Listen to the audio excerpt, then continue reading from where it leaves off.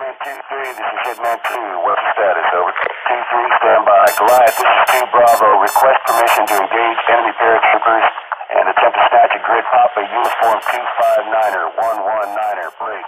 Good afternoon, everybody. This is Ben Powers coming at you from the Commander's Voice. My guest today is Lieutenant General Morrison. He's the Deputy Chief of Staff at G6 for the United States Army. We're very excited to have him here today to talk about the future of the Signal Corps and maybe hear a little bit about his experiences coming up as a signal officer. General, thank you for joining us today, sir. Thank you very much. It's an honor to be here. So first question I wanted to ask, sir, and kind of just to jump right into the interview. I noticed you're wearing an advanced rated parachutist badge. You have some airborne experiences in your background. And since we're a chapter of the 82nd Airborne Association, my listeners would be really kind of excited to hear, what were your experiences as an airborne signaler coming up? Where did you serve, when we were on status, things of that nature? I mean, it's interesting. It was actually my second assignment. My first one was as a platoon leader and company commander over in Europe. But I'd always heard about how if you really wanted to do mission, you went to Fort Bragg.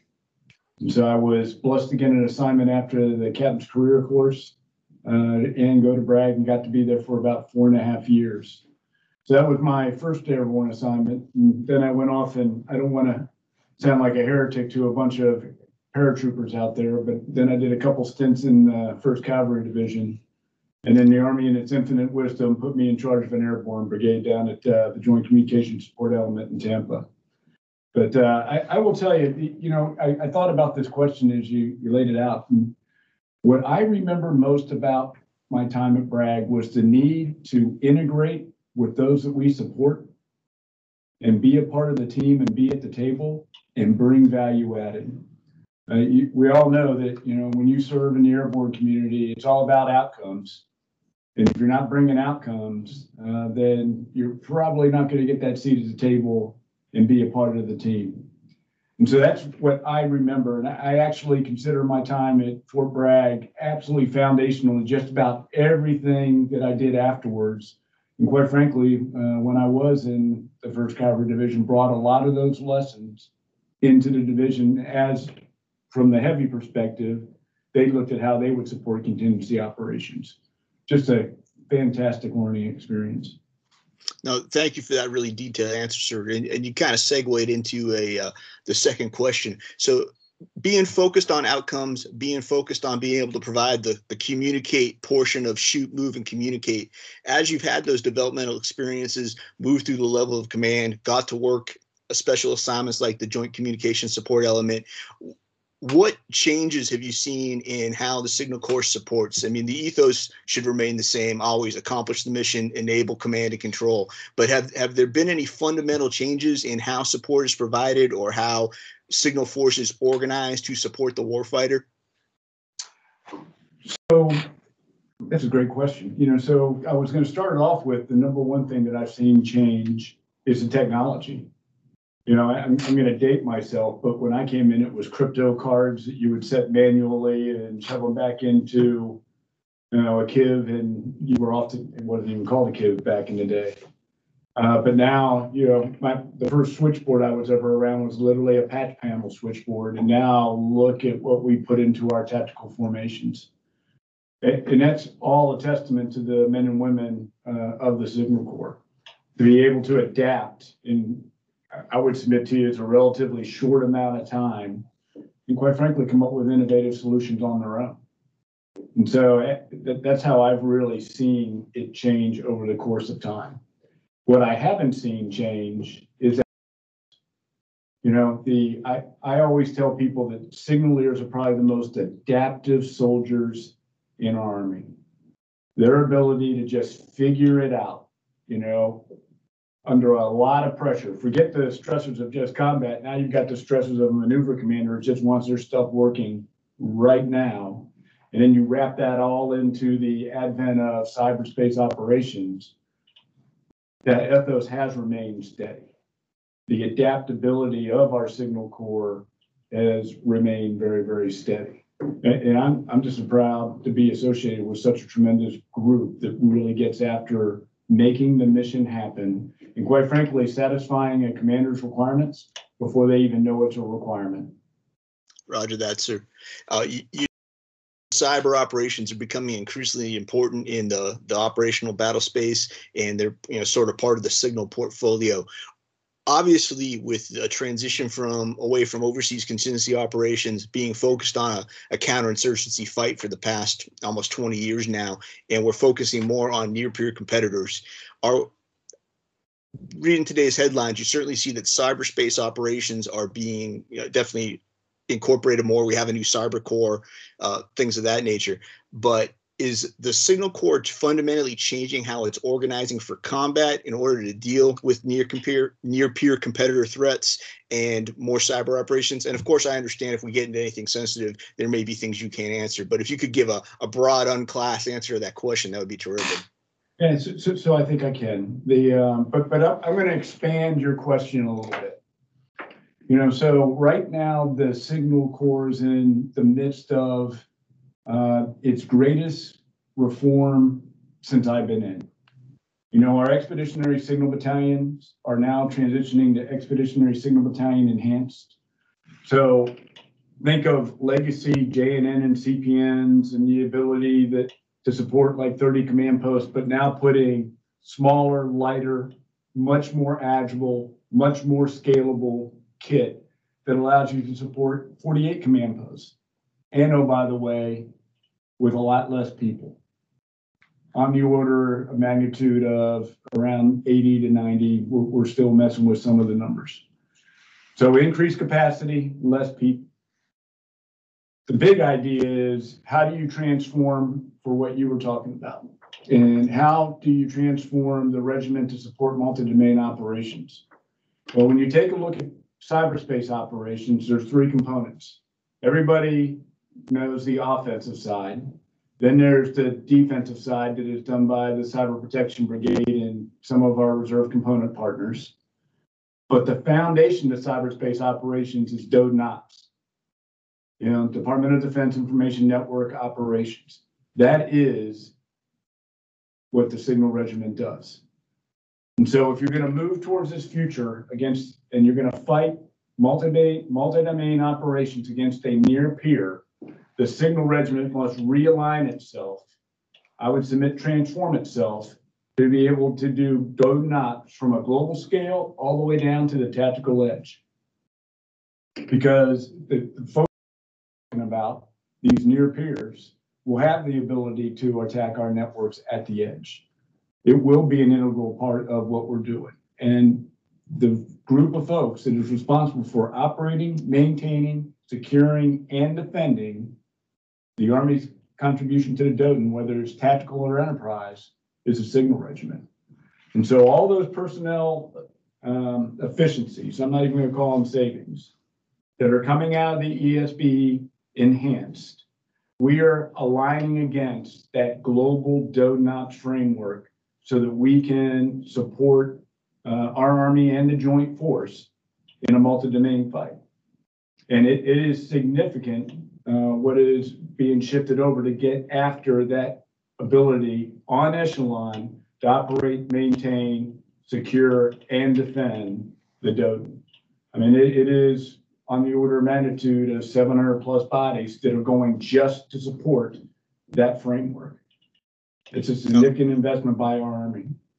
Roger that, sir. So when we're talking about investments in capabilities and being able to, it's not that what you just described obviously sounds like greatly enhanced capabilities, more efficient use of personnel, not a different way of doing business, but a more effective way of doing business. Do you see that the framework of modularity with the BCT as the centerpiece of the tactical framework, do you see that that is still going to be something that we see in the future against near peers supported by these Expeditionary Signal Battalions Enhanced, or do you think there will be a wholesale reorganization of our warfighting structure to better be able to use these new capabilities in offensive and defensive operations? Is the division going to become the centerpiece again of how we fight, or are we going to stay more modular?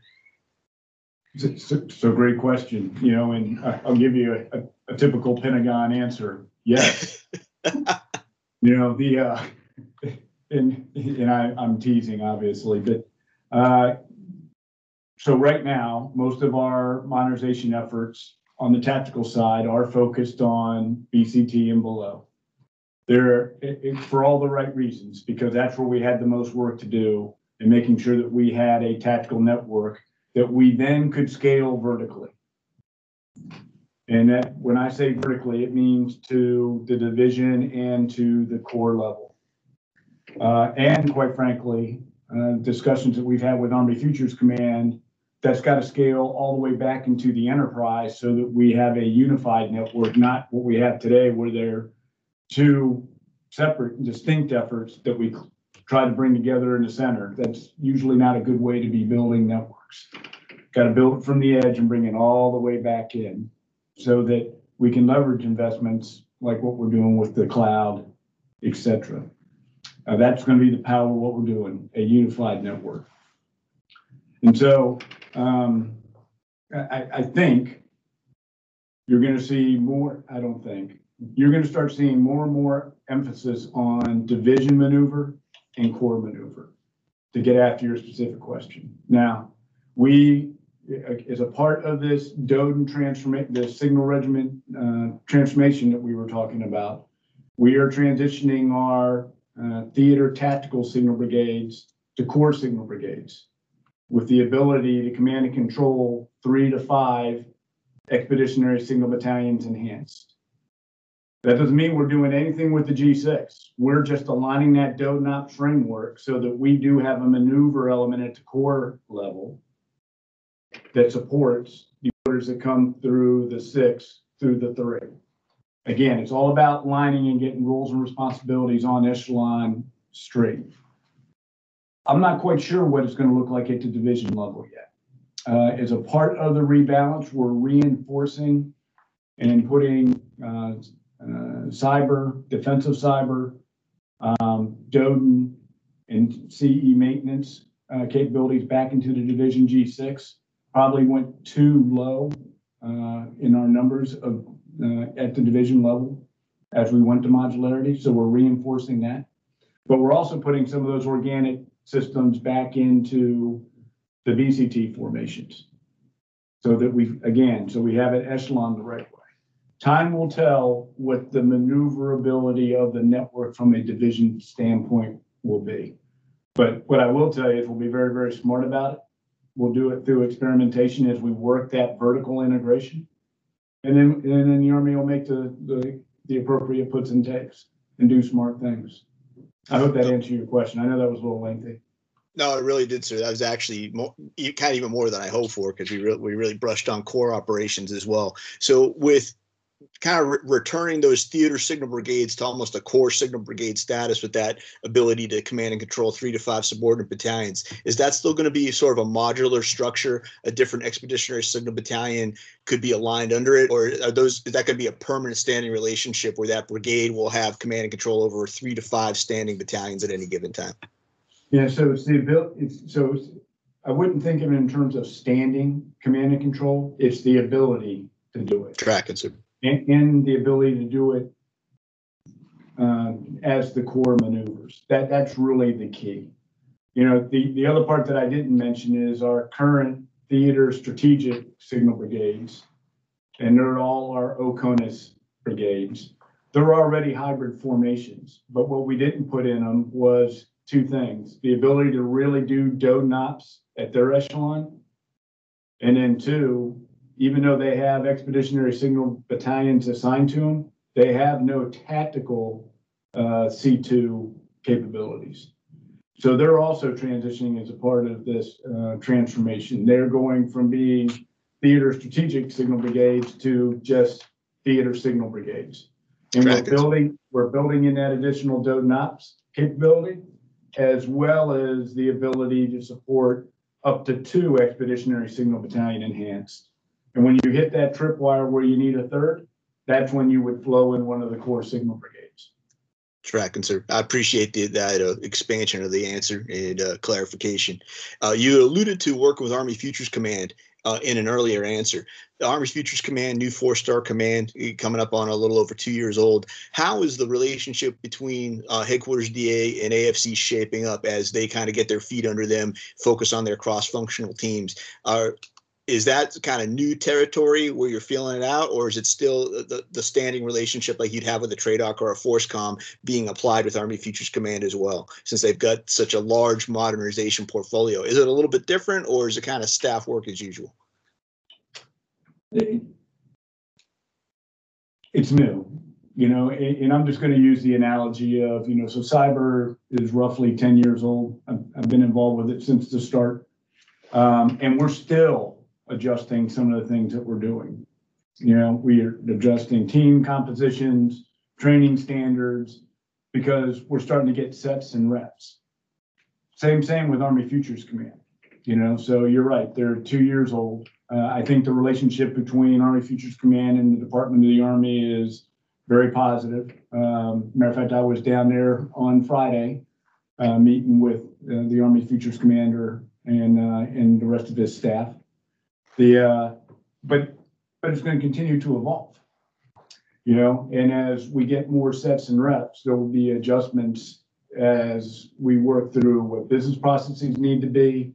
You're already starting to see the pace of change accelerate in a very positive way. And I think that's because you have a 4-star commander who wakes up every morning and that's what they're driving on, is modernizing our Army. And so I see nothing but goodness in where we're at and where we're heading. Roger that, sir. So getting in a little bit more futuristic focus, since we just talked about Army Futures Command, the areas of artificial intelligence, is that starting to be very seriously considered as we talk about using machine learning, talking about using big data, talking about automating more processes? Or are we still very sensitive to things like, observed fires, sensor shooter, human in the loop? How is the Army squaring that circle as science is progressing and artificial intelligence becomes part of our daily lives on the civilian side? Yeah, yes, it's a serious topic of conversation, right? It has to be. It's a rapidly emerging technology and capability. And certainly our adversaries are studying it very, very closely. So therefore, it would be prudent for us to be doing the same. What I will say is the way we're going to cut our teeth on this is really through experimentation on things like Project Convergence, because it's a whole host of things that are changing in this world, and this explosion of information capabilities that's coming out. And it's not just, if we approach it as technology just for technology's sake, we're probably going to miss. It needs to be approached from a complete .mil/PF perspective on how this technology really impact our warfighting abilities. I will tell you, inside the cyber domain, big data is, I'm not going to sit there and say that, we're at full operational capability, but we're well on a journey to where we're able to scarf off tons of information, make sense of it so we can understand what's happening inside the cyber domain. That will continue to morph over time. Things like establishing, real zero trust principles to where we're able to shove that all the way down to the tactical edge. So we know that the data and the information that is flying over a network is trusted, it's secure, it's verifiable, and it's authoritative, which will then enable us to do a whole bunch of other things as machine learning and artificial intelligence continue to evolve. But it's got to be looked at soup to nuts. Again, we can't look at it just from a technology perspective. How does it fit in the warfighting from a doctrine, an organization, a material, all the way through the .mil/PF portion of this? Okay? And I'll tell you, it's very promising. And if we align it right, it's going to allow us to do much like we're doing with the Expeditionary Signal Battalion enhanced formations. It's going to allow us to do a heck of a lot more with a heck of a lot less and a heck of a lot faster, and that is going to be the key to winning in a multi-domain fight. No, roger that, sir. So as we talk about this multi-domain fight and these enhanced cyber capabilities, are we seeing more cyber literacy among non-cyber and non-signal soldiers, people understanding the effects of their digital footprint, if you will, like the well-known idea of, Joe's got his iPhone in the field, and so now his squad can be pinpointed by enemy EW capabilities. Is that cyber literacy getting out to the combat formations and the non-signal troops? Is that something that we're stressing so we can better protect ourselves in forward areas? Yeah, so you cross streams on me a little bit. So I'm going to give you a two-part answer. The short answer is yes.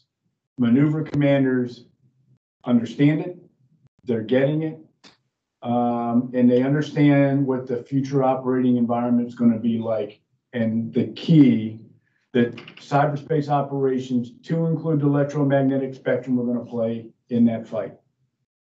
So that's the great news. Commanders are clearly starting to understand it and understand the importance of it. The challenge that I have for all signal and cyber operators is you need to be able to explain what you bring to the fight in maneuverist terms. I have a good friend of mine who sat there and said, the first time that a cyber protection team showed up in their formation, they went and they started talking to him, and it was completely in non-operational terms, overly technical. And he goes, John, they ended up going to the land of misfit toys.